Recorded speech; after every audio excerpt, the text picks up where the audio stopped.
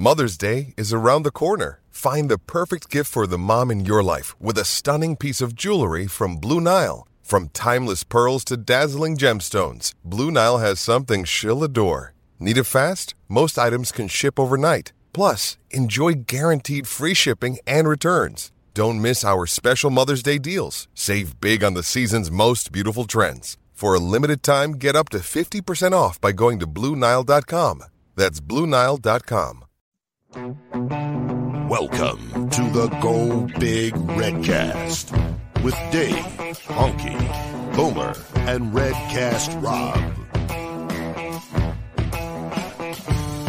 Welcome to the Go Big Redcast. This is a special edition Lunchcast today, and we have an extra special guest in Adam Carriker, former Husker player and NFL, I guess defensive end, defensive tackle. They moved you around quite a bit in your playing career. How you doing today? I'm good. How about yourself? Oh, man, I am doing pretty fantastic. It's May 4th. You may have seen my tweet out there of me dressing up as Obi-Wan Kenobi, and I host trivia nights for a company called Geeks Who Drink. And so sometimes I get to really nerd out and get to dress up like that. So, and I know you've probably heard of Geeks Who Drink because you live here in Colorado, right? And it's at we do it at all the local bars, things like that. So, yeah, I have. I did see the picture in the tweet as well. I did think your lightsaber would be bigger. Well, that's okay. And there's a few people out there who thought that too. But quite frankly, I had to borrow my son's lightsaber for that day. And Gotcha. Don't worry. I try not to put my personal lightsaber out there in public. There you go. It's a good idea these days. So we do have a few things that we want to talk about before we get the show fully started here. First of all, if those of you who are watching right now, if you haven't already subscribed to our YouTube channel, go ahead and do that. Also, kind of a big announcement here. I know that you'll be interviewing Coach Tom Osborne tomorrow over on the Carriker Chronicles on YouTube, part of the Omaha World Herald Network, I believe, on YouTube. Is that correct? And then, our show with Coach actually got moved. So I was going to be interviewing him on May 9th at 1 p.m. and that got moved to the 11th because of some scheduling conflicts on both sides. And I'm still just honored to be talking to the living legend himself, and it's great. I've said it before, texting with Tom Osborne is really surreal for just a normal human being like me who was not a Husker. And so it's a pretty amazing thing. And speaking of being a Husker, let's see, you played for Nebraska from 2002 through 2007. Is that right? You redshirted 2002 season or? Yeah, I redshirted in 2002. So I technically played 2003, 4, 5, and 6. Yeah, 2003 to 2006 when I technically played. Okay, so you were recruited by Solich, or who were you? You were recruited by Solich and then played for Callahan then, right? Yeah, so Coach George Darlington, he was the one who had the West Coast where I grew up. So I dealt with him mostly, but yeah, Solich, Darlington, and then I think after my going into my third year, I can't remember, halfway through, that's when I found out on ESPN they were letting Solich go, and then Callahan came in, and I finished my career with Callahan. Okay, yeah. So it's a well-known fact in Redcast Nation here that I'm a big Raiders fan, and we don't have to talk about Bill Callahan if you don't want to. He did take us to a Super Bowl. We did lose that Super Bowl to John Gruden, but and with the Huskers, I know it was kind of a up and down career with that, but.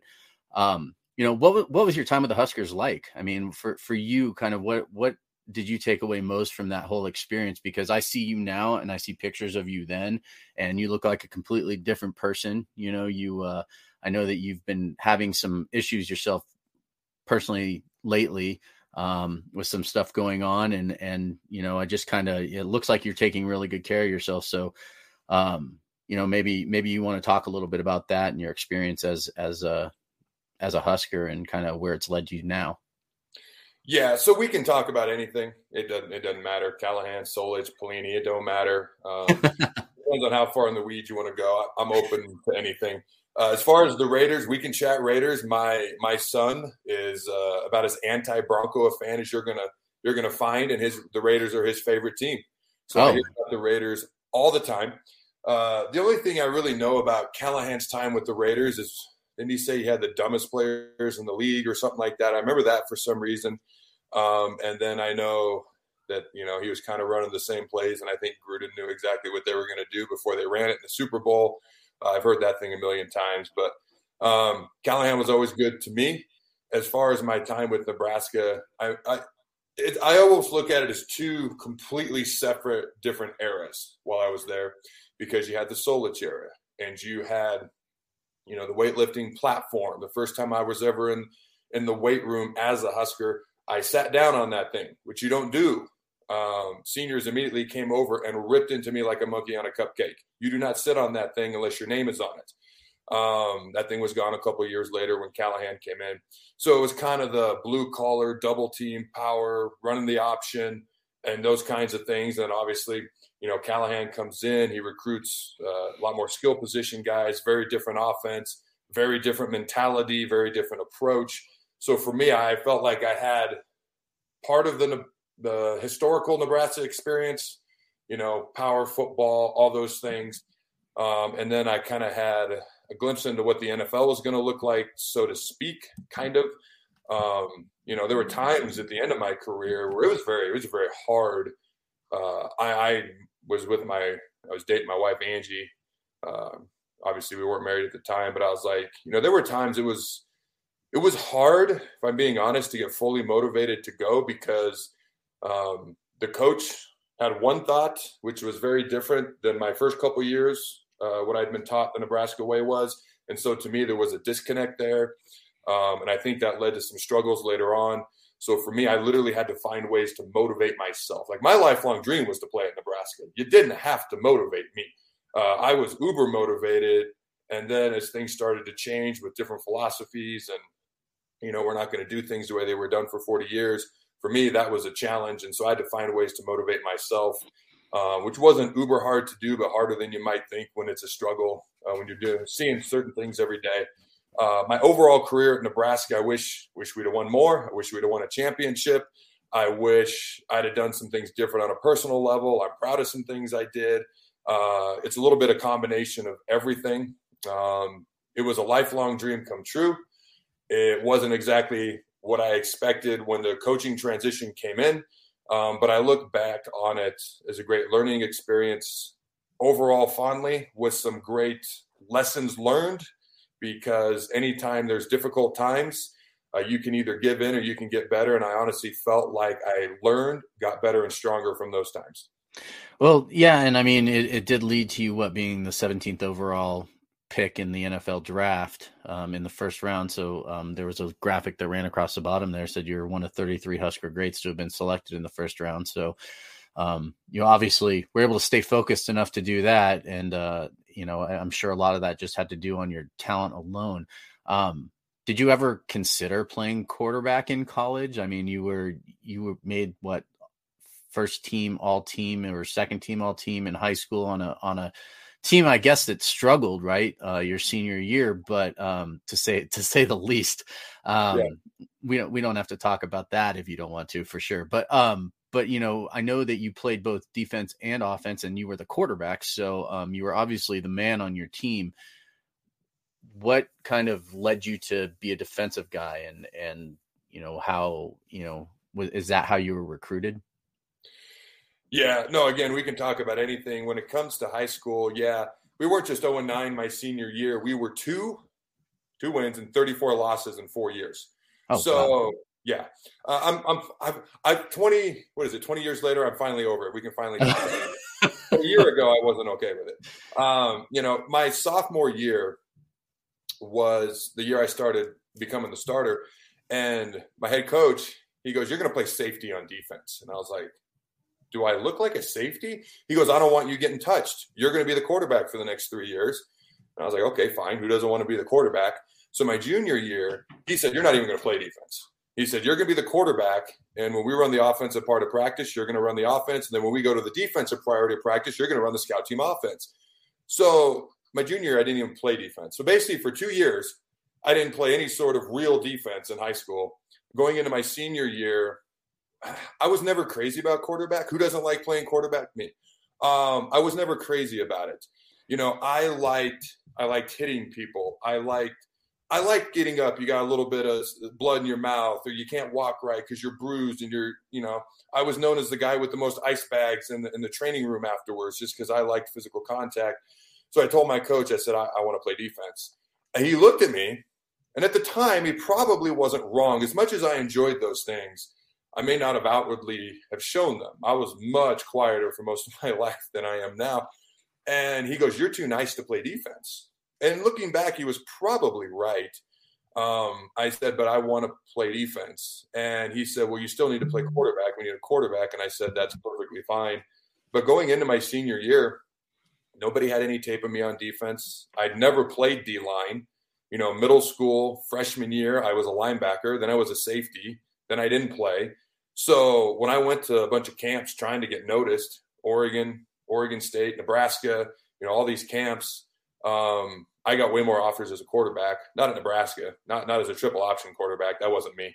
I did like 15 minutes of quarterback drills in Nebraska's camp, and Turner Gill goes, "The defensive guys are down there." Like I did not fit that offensive scheme. But what's funny is at the end of the camp, the D-line coach looked at me and he goes, "You're not good enough to play here." And that was really my first experience playing D-line. And by the end of the year, we sent in some game films. And I think my last game my senior year was against a school called Moses Lake. They ran the triple option. If I remember right, I had like 22 tackles. We sent that in. And he goes, "You've improved a lot." They offered me to walk on. Ultimately, I did end up getting the scholarship. So that's kind of how that all worked out. I much preferred defense, even though, people wanted me as a quarterback more than, but that's just what I preferred. So I wore my black shirt just for you today too. And that we got a question from Husker Nut here that said, "What did it mean to get your black shirt for the first time, and how did they go about giving it to you back then?" It was my lifelong dream coming true. Like my dream wasn't to play in the NFL or Major League Baseball, or I'm a pro wrestling fan, even to, be a pro wrestler. My dream was to play at Nebraska, and I wanted to play defense. So my dream was to be a black shirt. And so that was literally my lifelong dream coming true. And I still remember it to this day. I walked into the locker room, and it was hanging there in the locker, or in my locker.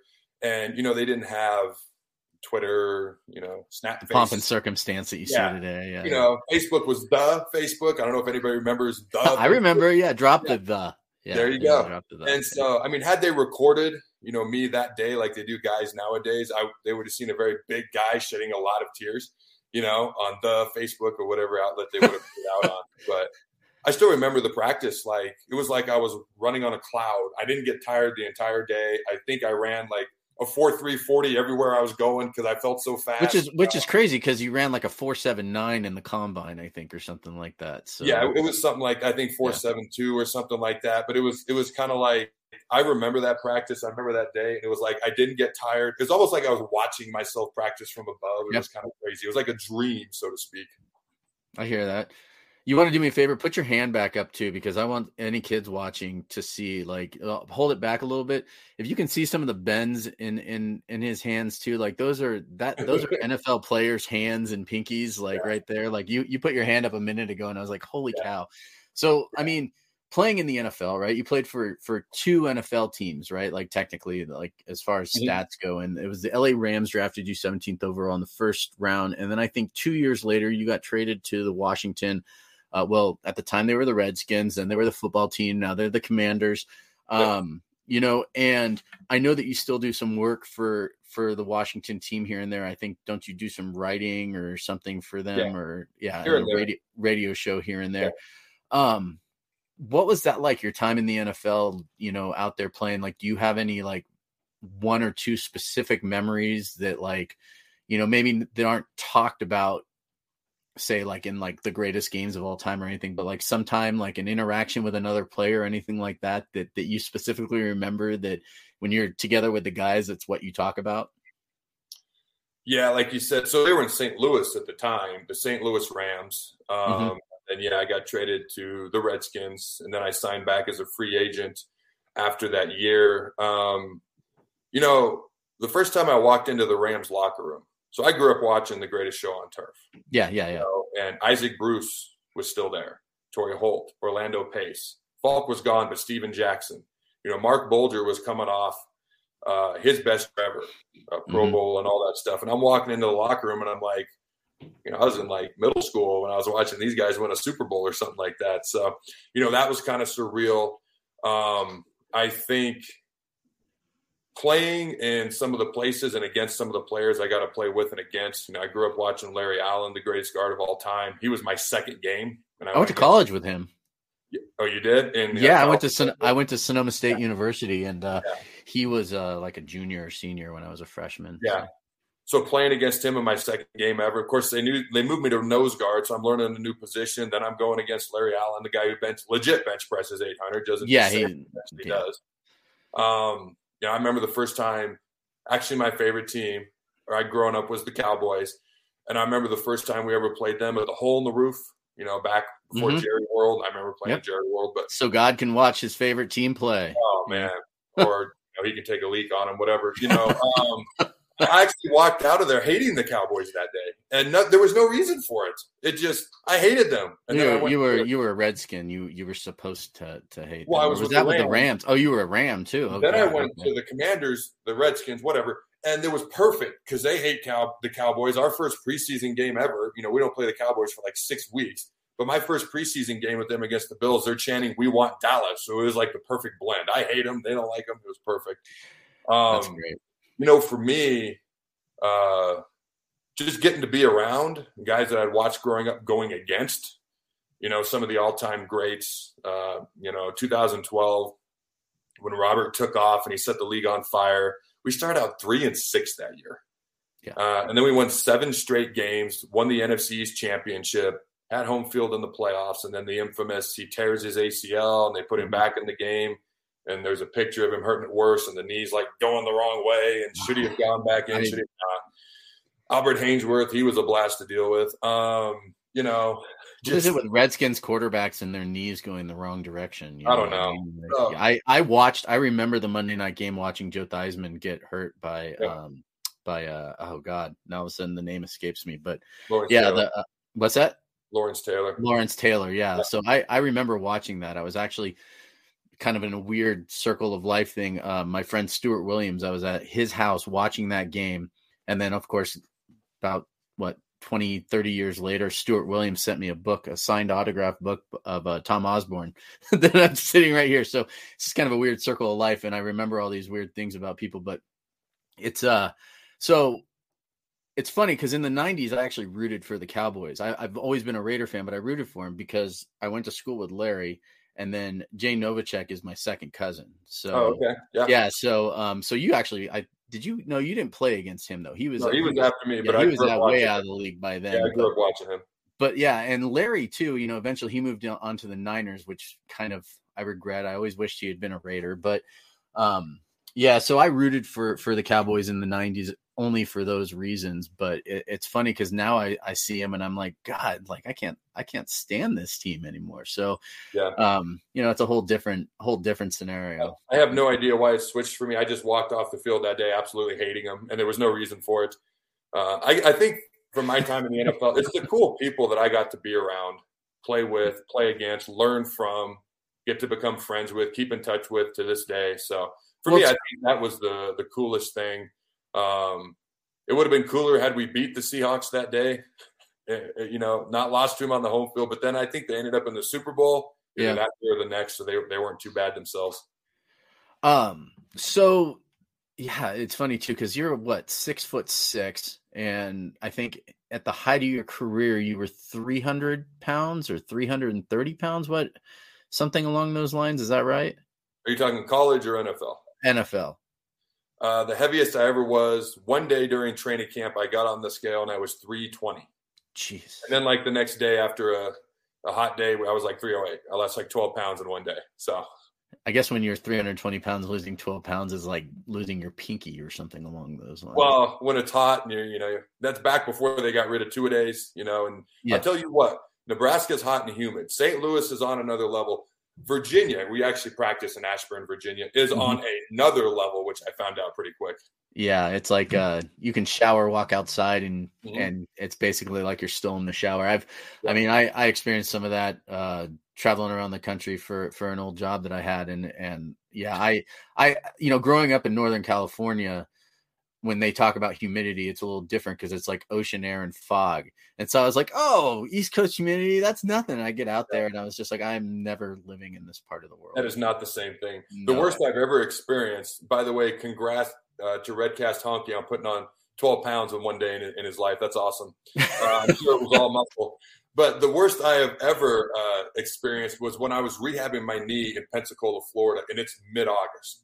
And it's like 2 or 3 in the afternoon, and I'm out running on the turf. So it's Florida. It's mid-August. It's like the hottest part of the day. It's on turf. And literally, like, I would run, and it'd be like normally you get like a 20, 30-second break in between, and you just chill. No, I wasn't just getting water. We had ice towels, and like we were dunking it on each other in between because it was like, I mean, it's not like life or death, but my gosh, it felt like it. It feels like it. I've experienced it. And then there's grasshoppers the size of your foot, like running around or flying through the air. So let's talk a little bit too about kind of what you're doing now. I was watching a really good video that you kind of like an instant reaction that you did about some of the current new guys that they're adding to the defense for Nebraska, right? And you being a defensive guy, and we talked about it on our regular show a little bit last night, and I brought that up, but I'm excited because you kind of seem almost like when you see the right things happening, you kind of get this optimistic tone of voice that I really enjoy hearing, right? Like I don't like negativity. I always like to look at the positive, right? And being a fan of some of the teams I am, you kind of have to keep that perspective or you just be miserable. And it seems like with saying your teams aren't very good. I'm an A's fan. I'm a Raiders fan. I've been a Warriors fan my entire life, so they're pretty good now. And then of course, Nebraska, the last 5, 6, 7 years, it's been a little difficult, but with the addition of guys like Mathis and Drew here in the last couple of days, I heard you say some things about the possibilities with Chinander's defense and some of the schemes, and maybe you can talk a little bit about that for some of the fans that are listening, because I liked the ideas that you had. I love like watching fun defense, watching guys, blitz, things like that. So can you talk a little bit about what you foresee possibly happening with this defense? So, I mean, for probably about the past decade or so, we've had some guys who could get after the quarterback, but nobody who was able to do it on a consistent high level. Even Randy Gregory did it his 1 year, and then his senior year, he was banged up. It's hard to consistently do it year after year. So we've always had one guy who could potentially get after it, but we haven't been able to find one who could consistently do it, and certainly not more than one. And so if I'm Eric Chinander, I'm trying to find ways to get pressure on the quarterback. So most folks would probably be like, hey, you don't have a top flight pass rusher. You've got to bring these exotic blitzes. Well, that's great if you got people who can cover, and you still need people who can break free and get there. Otherwise, you're just going to give up big, gigantic chunk plays. But now, so he doesn't have to blitz all the time because he's got guys who can win one-on-one battles. But the other thing, the reason I went to the blitzes, and number one, it's something that excites me. But number two, when you've got so many potential really good pass rushers like O'Shawn Mathis, Garrett Nelson, Caleb Tanner, and I look at a guy like Jamari Butler. You watch him just move. He's a physical athlete. Hopefully he can put it together to get on the field. Blaise Gunnarson's another possibility. It's like, okay. And then you've got Luke Reimers, you got Henrich. How do you get these guys all on the field? Mm-hmm. So third down, because you can't do it on first down very often. Yeah. You're going to be undersized. So third down is where I go. And if you're going to put a guy like Garrett Nelson, who's a weight room warrior, strong as all get out, but if you're going to put him on the line, especially on the tackle, he's going to be undersized. So you've got to move him. And that's where like the stunting and the blitzing and all that stuff came in. How do you get them all on the field? How do you make it an appropriate situation? And how do you take advantage of what you have? So, Tanner, I thought he would be heavier. He's 225. He's moving quick and light. That's basically a big safety or a small linebacker. If you want to put him at end, that's great in pass rush situations. Mathis is obviously an outside back or DN type. Nelson's the one I would put possibly inside next to Robinson in nickel type situations. You could go 30 defense with 3D linemen, 4 backers. if you're talking about 30 and you're talking about you want to keep Henrich and Reimer on the field, and then you want to keep Nelson, maybe Butler, maybe Mathis, maybe all these guys, now you've got some tiny linemen in a 30 front, which is not a good idea because you got to have some size. So that's why I went nickel and doing some of those things. But now you can stunt and you can blitz. You can have backers shoot the A-gaps with the tackle stunting outside. You can have backers showing like they're going to blitz, then they back out, which could draw a block. And now your tackles are one-on-one with the guards, your D tackles. But now maybe they're short a blocker or two because I've been blocking this guy. Now he's not coming, but now I'm not double teaming. But now you're dropping extra guys. And you still got the one-on-one, so you don't have the risk in the back end. Maybe the backers are coming off the tackles' butts because the tackles can shoot inside. Now the backers are coming through the B gap instead of the A gap. And so you've got guards and centers. By the way, the center has to snap, which is not Nebraska fans take for granted anymore. So is the backer coming? Is he dropping? Is the tackle going to ear hole me? Is he going to go straight? By the way, if I screw up, what about the snap? I've got all these things to think about. Oh, by the way, if they just lined up and went one-on-one, this guard versus Garrett Nelson's got a great chance to win to begin with, even if you didn't do anything to try to confuse me. And so the possibilities are endless of what they could do. I think the biggest challenge he's going to have is making the package not too big. Yeah. Making it something that is simple for you, but confusing for them. And if you want to bring the house, you can. If you want to bring one, you can. Or if you want to look like you're bringing the house and dropping it, you can. But it doesn't confuse your guys, but it looks the same to the offense. So the quarterback isn't sure what to audible, and the offensive lineman, because one of the key things you can do is you can draw an offensive lineman's block and then drop into coverage. So now they're really blocking with 4 guys or 3 instead of 5, but either you're blitzing the house or you're not. And that to me is what is so much fun. I love defense. I coach my son. I could tell. I coach my son's 6th grade football team. I don't coach the offense. Every youth sport coach I know is the head coach of their team so they can get their kid the ball and they can run the offense. Well, I don't get my kid the ball because I don't want to run the offense. I love defense. I have another guy who does that. I'm the only head coach, I think, in the entire state who runs the defense and not the offense. But that's what I love. It's funny because I have my son wants to start playing high school football next year, and he's been in some flag leagues, and every time that they ask me to coach, that's what I want to do is the defense, because it feels, I don't want to say defense is easier, but defense is way more fun because, you can tell these guys like, okay, you count to 2, like you tell a kid, count to 2 in your head, then break for this or break for that, or stick with this guy and just keep, I don't care where he goes on the field or wherever, you stick with him, keep him in your hip pocket. One guy you didn't mention in all that, I was just going to say defense for youth sports. Yeah. In general, defense is 1,000 times easier. Like you've got to get the O-line together. You've got to get the snap count, the handoff. Oh my God, try shotgun with 6th graders. Put a guy in motion. You can't even get the kid to hike the ball. Yeah. If one guy messes up, your quarterback's getting killed. Now the quarterback's pissed. The O-lineman's pissed. He's not the quarterback. The running back wants to be the quarterback. This guy wants to be a lineman. By the way, you got to get them on the same page. And here I am. Oh, we're just going to blitz a crap load of people, and you got to get the ball off. Good luck. Defense is 1,000 times easier, especially in youth sports. Yeah. So one guy that you didn't mention, going through all those, and I'm curious your take on him, because I think this could be a really good breakout year for him, is Nash, right? The polar bear. And you mentioned like a lot of your stuff is happening on 3rd down, but like 1st and 2nd down, stopping the run, plugging up the middle. Husker Nut asked another question too about if you've heard that if they'll be running more of a 4-man front next season, and what type of players do you need to run that, and does NU have them now? So there are strong rumors that they will be moving to a 4-man front. I don't think anybody knows for sure right now because we don't know who we're going to have on the D-line for sure. Yeah, we're still signing guys. Yeah. Obviously, he's ran a 3-man front the whole time he's been here. They've had 4-man packages, especially, passing situations. I have heard strong rumors just because of the lack of experience when it comes to the tackles that they were going to go 4-man. My gut tells me that they will. Devin Drew, obviously, he started all year for Texas Tech. You got Ty Robinson, but you got to get at least one more guy from the portal. Hopefully, he's a playmaker. If they do that and Nash plays well, they could stay 30 with 4 backers. It wouldn't shock me, but it depends on who they get. And right now it's completely up in the air. So as far as Nash, he absolutely occurred to me. Number one, he's a young guy, and you don't want to, listen to everything, not the youth sports stuff, but like everything that I threw out possibility wise on 3rd down. Mm-hmm. So he hasn't even been here an entire year yet. Okay.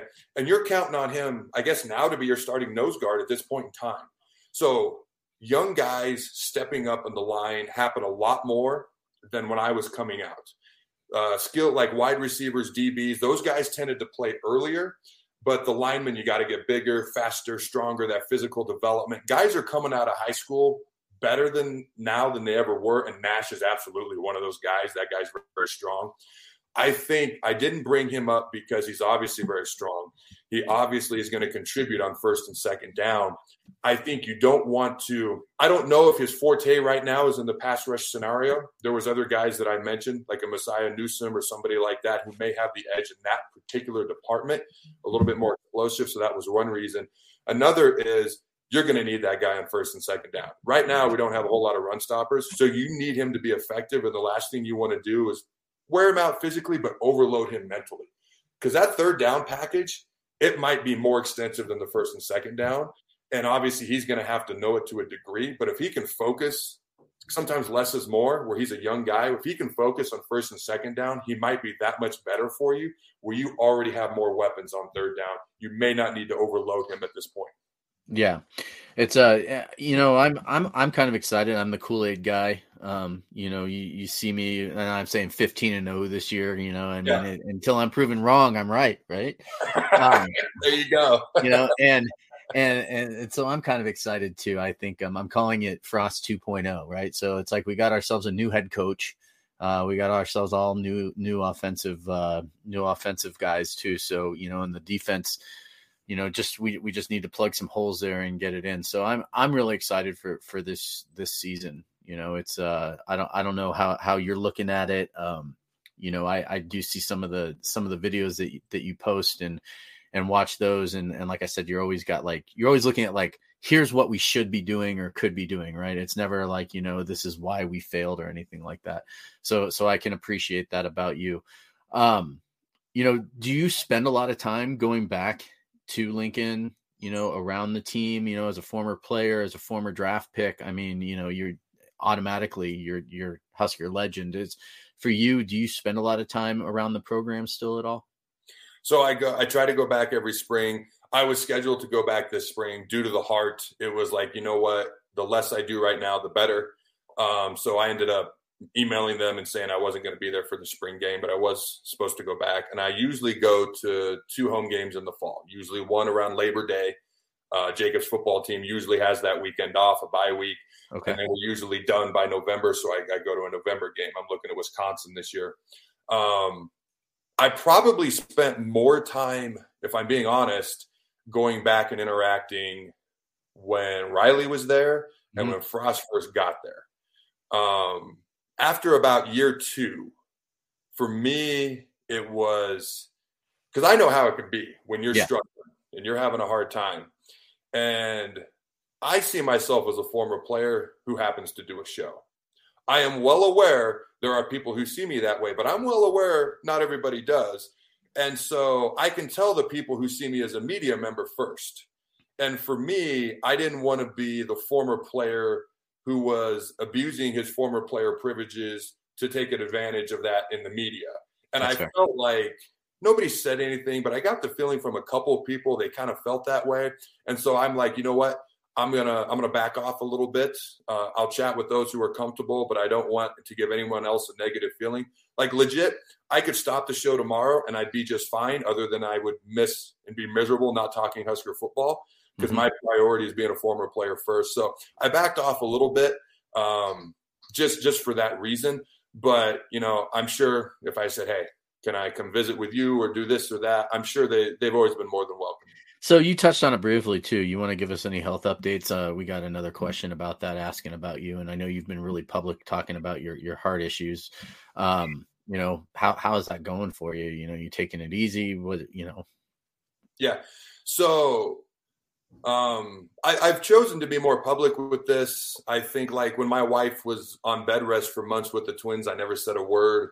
She's a more private type person, but I know sometimes when people are going through things, it can be hard to be forthcoming with them. Some people, it's just hard for them. And so if they see someone else who's doing it, even if it's not a hard issue, sometimes, it can be easier for them.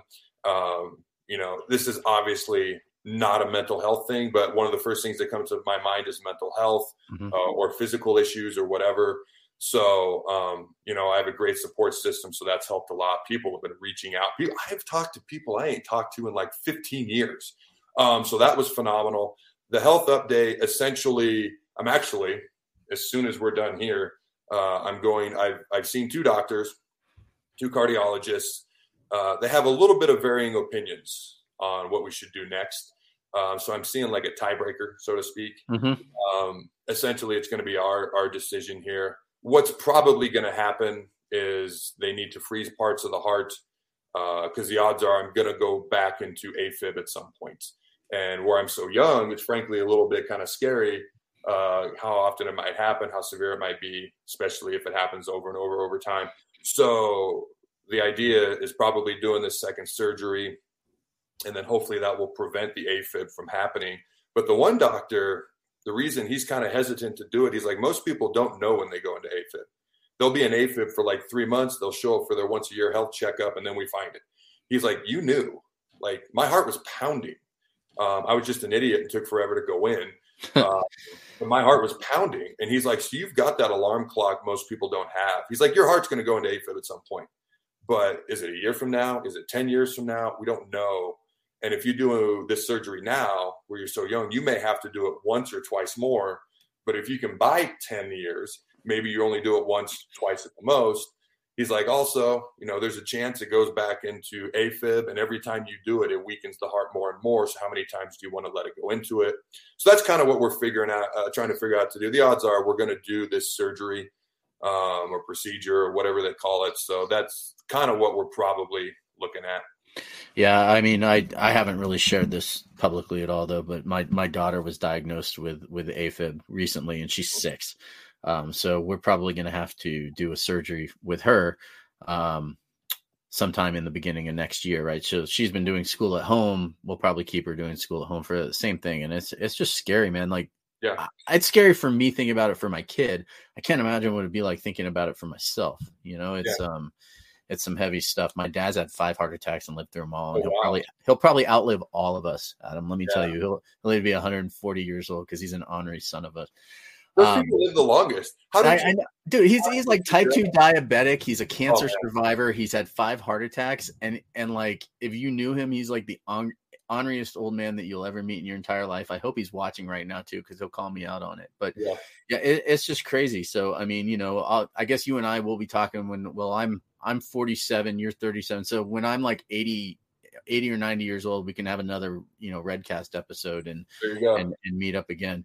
How did you figure out she had AFib? Did she feel it? Or? So we took her in for a regular thing. And sometimes when she runs around, her heart beats a little bit faster, and she was talking about it. So we had her looked at, and that's when they found there's like a little valve that's supposed to close as a child gets older, and it didn't close all the way. So I think they're going to go in and close it up. And they keep telling us it's not that big of a deal, but when it's your kid, it's a big deal. So no, I understand for sure. Yeah. So moving on, just because, I don't want to start crying on the thing over my 6-year-old daughter. The Jim in Minnesota, I'm sure you know him from Twitter or seeing him around on there. He's asking what you see different about Garrett Nelson's game this year, compared to previous years and why you're so high on him, I guess. So when I watch the spring game, I have to keep in mind their backup tackles because he absolutely just destroyed them. And I'm like, wow. But they're backup tackles. Prohaska was injured. Corcoran was out. Kind of the presumption is Corcoran will be right tackle, Prohaska left tackle. Obviously, they still have to earn it.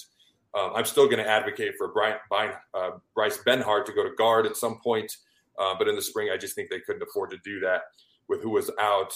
But, yeah, he made them look kind of silly. I know he was going against someone else at left tackle in the spring game. So I keep that in mind. But what I saw, because I did a video last fall, why the Huskers were struggling to get after the quarterback, and there's 3 basic steps to getting after the quarterback. Your get off, your first step.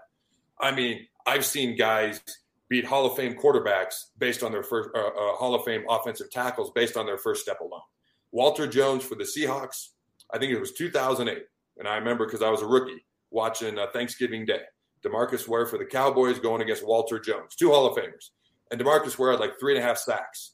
And basically, he got 3 sacks based off his first step alone. He was by Walter with his first step before he ever got out of his stance. And then his dip and lean was so low, Walter couldn't get to him.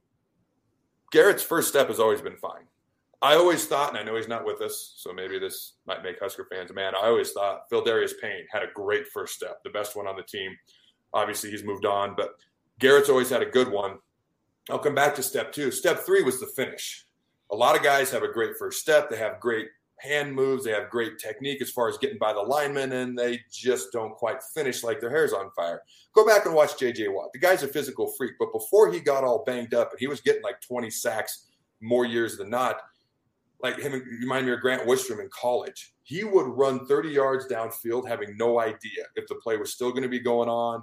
He'd follow a quarterback on his bootleg, is carrying out his fake, whether he knew he had it or not. Sometimes he'd have it. When most guys would be like, I don't think you've got it. I'm going to jog over here. But he would end up getting a sack based on effort alone. Garrett's always had those 2 things. Good first step, great finish. What he was struggling with is very typical, because he's still a young player, it's very typical of a young player. How do I get the hands off? The offensive lineman, he's trying to punch me away. He's trying to lock up right here. This might shock you, but they don't call holding very much. And especially not against Nebraska. Oh, so. Man, good grief. So my senior year, the only holding penalty called all year was on me. They actually called it on me. I was so pissed. My jersey had holes all over it after some games. I was like, you got to be kidding me.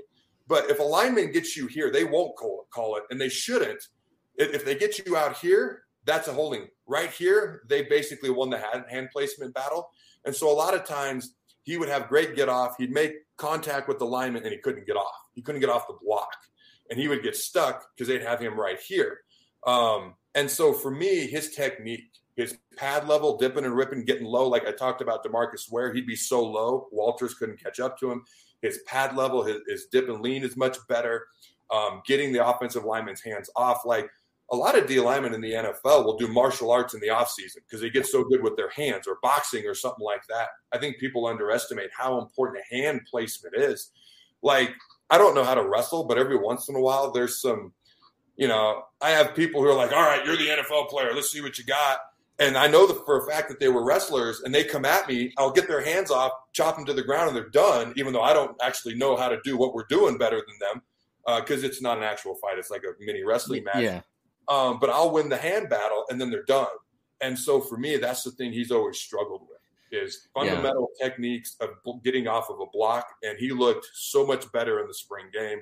I'm curious to see what he looks like against starting offensive linemen, but he looked a lot better.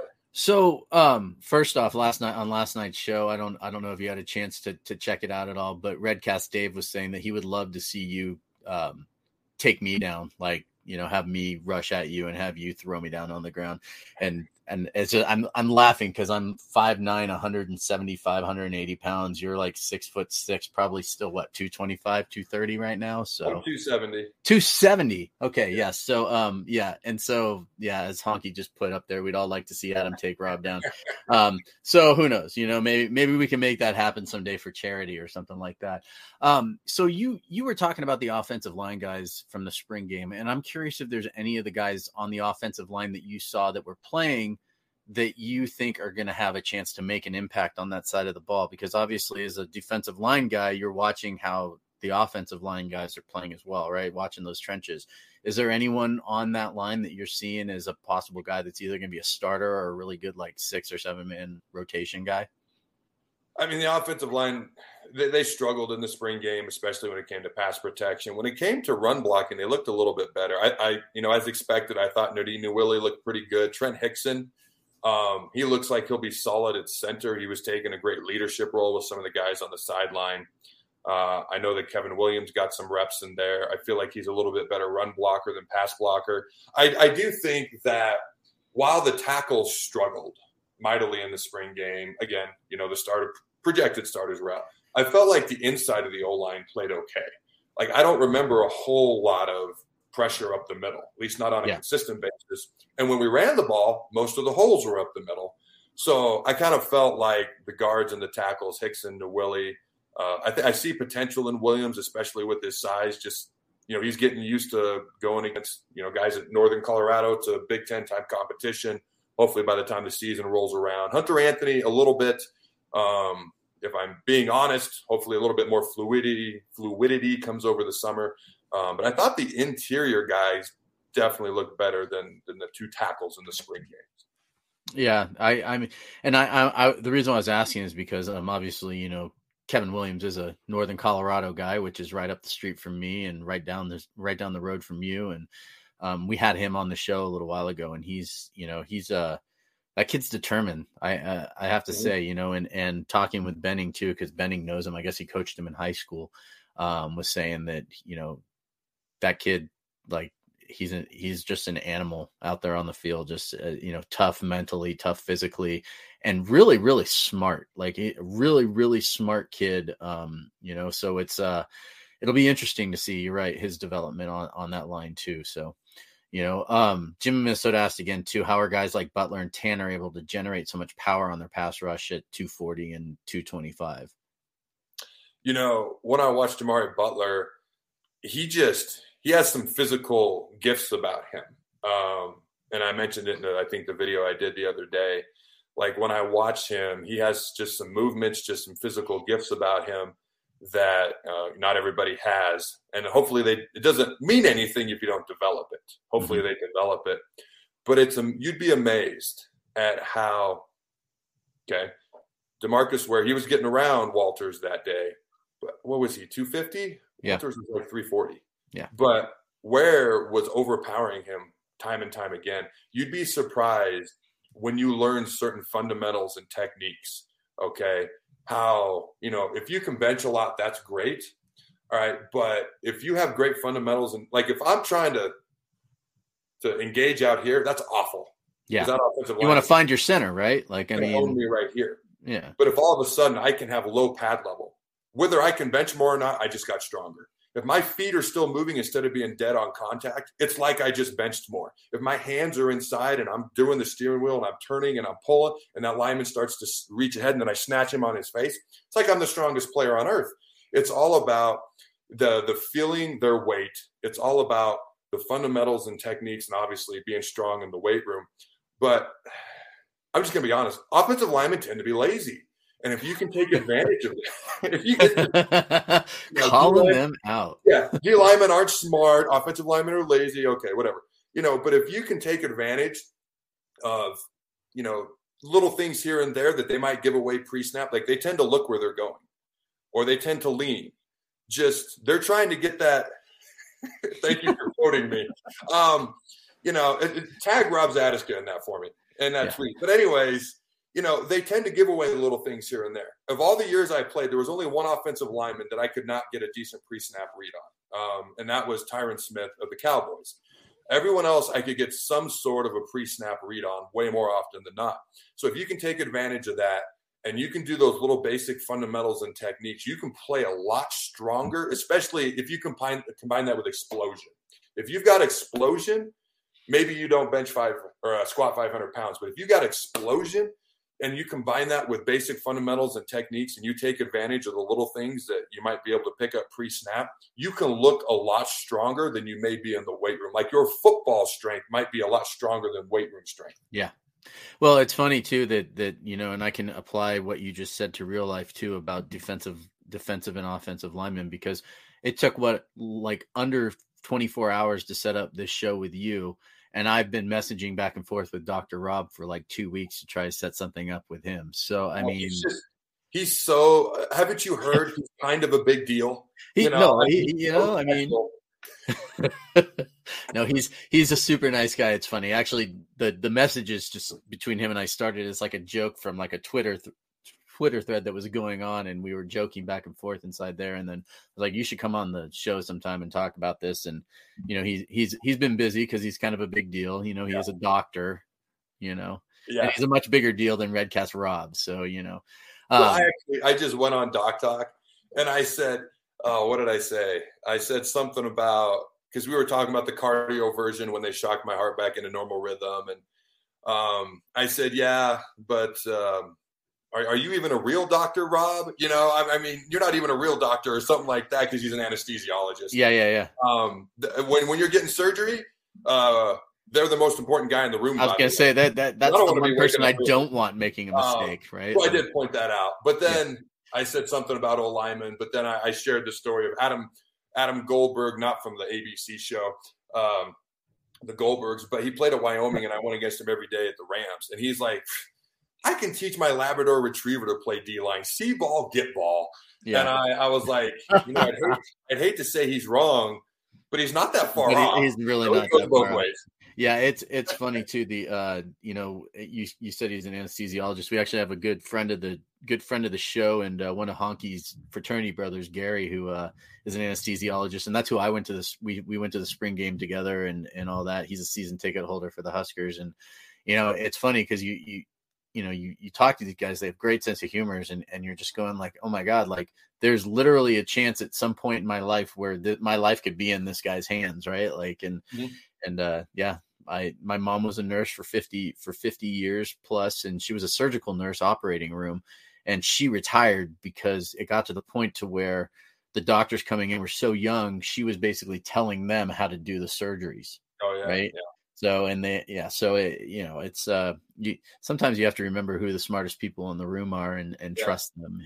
My mom was a nurse for 44 years, and she ended up, so she was 95% deaf. So she had hearing aids. So I think ultimately it got to the point where it wasn't safe because she couldn't hear enough. Yeah.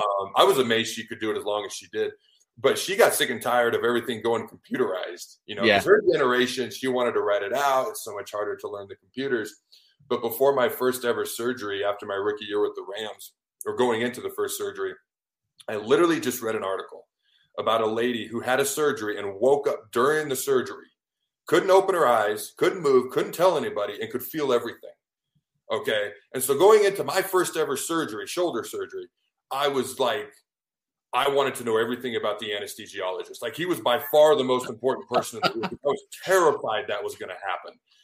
So no, Dr. Rob is obviously, he's very important if you haven't heard. Yeah, he is. Honky's asking a question here too, because I guess he wants me to get back to football or something. I don't know, whatever that is. He's saying any memories from the 2-hour full contact spring scrimmage in 2005 where Zach Taylor, no green jerseys, won the starting quarterback spot.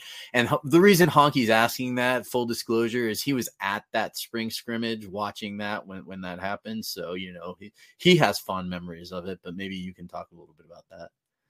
So my guess, my feeling that I've had ever since then. So 2004 was not a great season. Callahan's first year, Joe Daly struggled mightily. There were some issues, and I don't think Daly was thrilled with Coach Callahan. I think he even referred to him as Billy C in front of the media at one point, which obviously didn't go over great. And then they brought in Zach.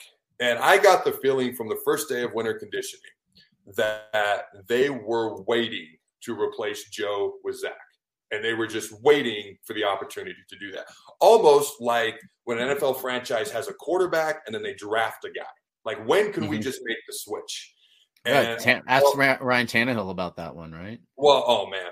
People are all over him that, why don't you want to mentor him and this and that? And, okay. Man, I don't want to teach somebody how to do my job.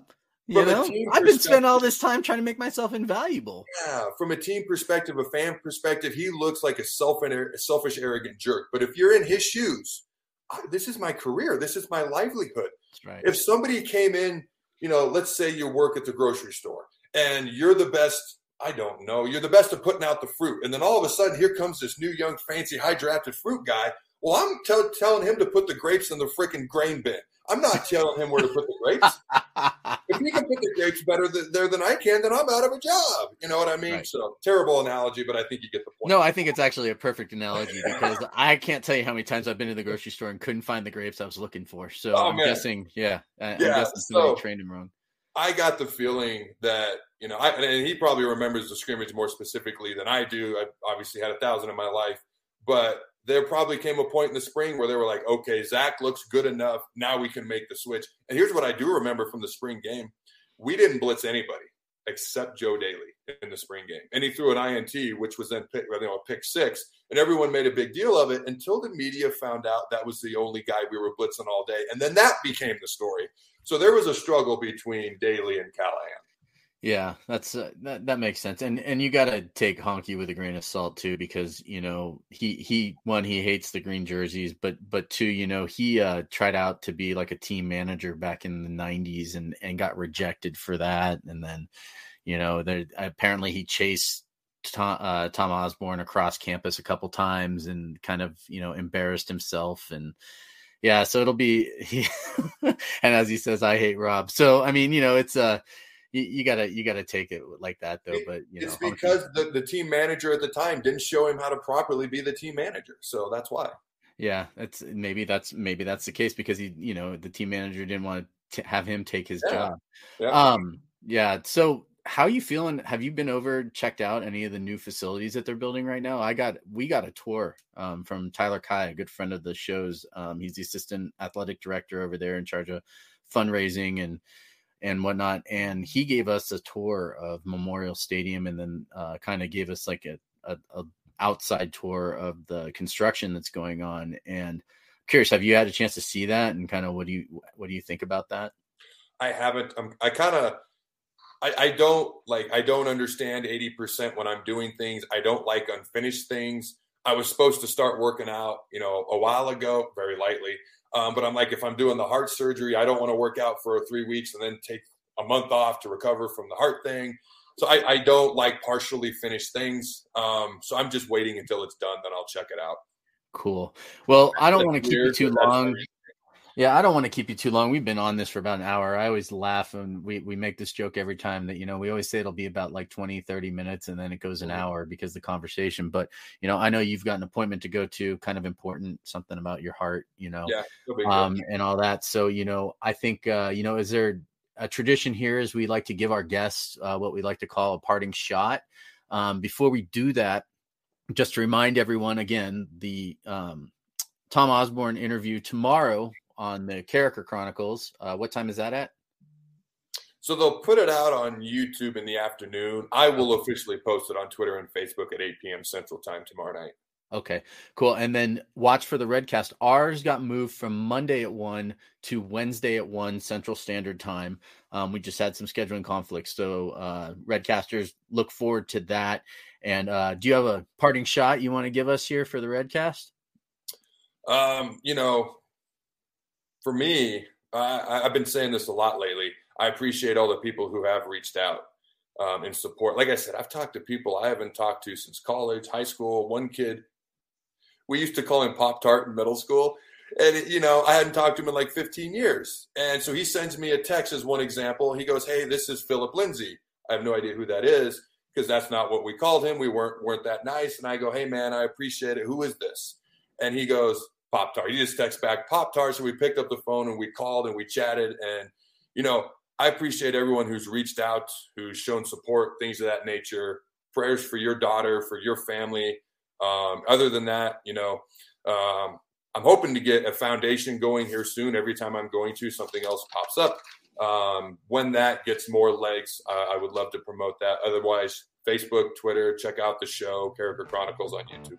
Great, man. And with that, we just like to say that's another edition of the Go Big Redcast. You guys have a great day.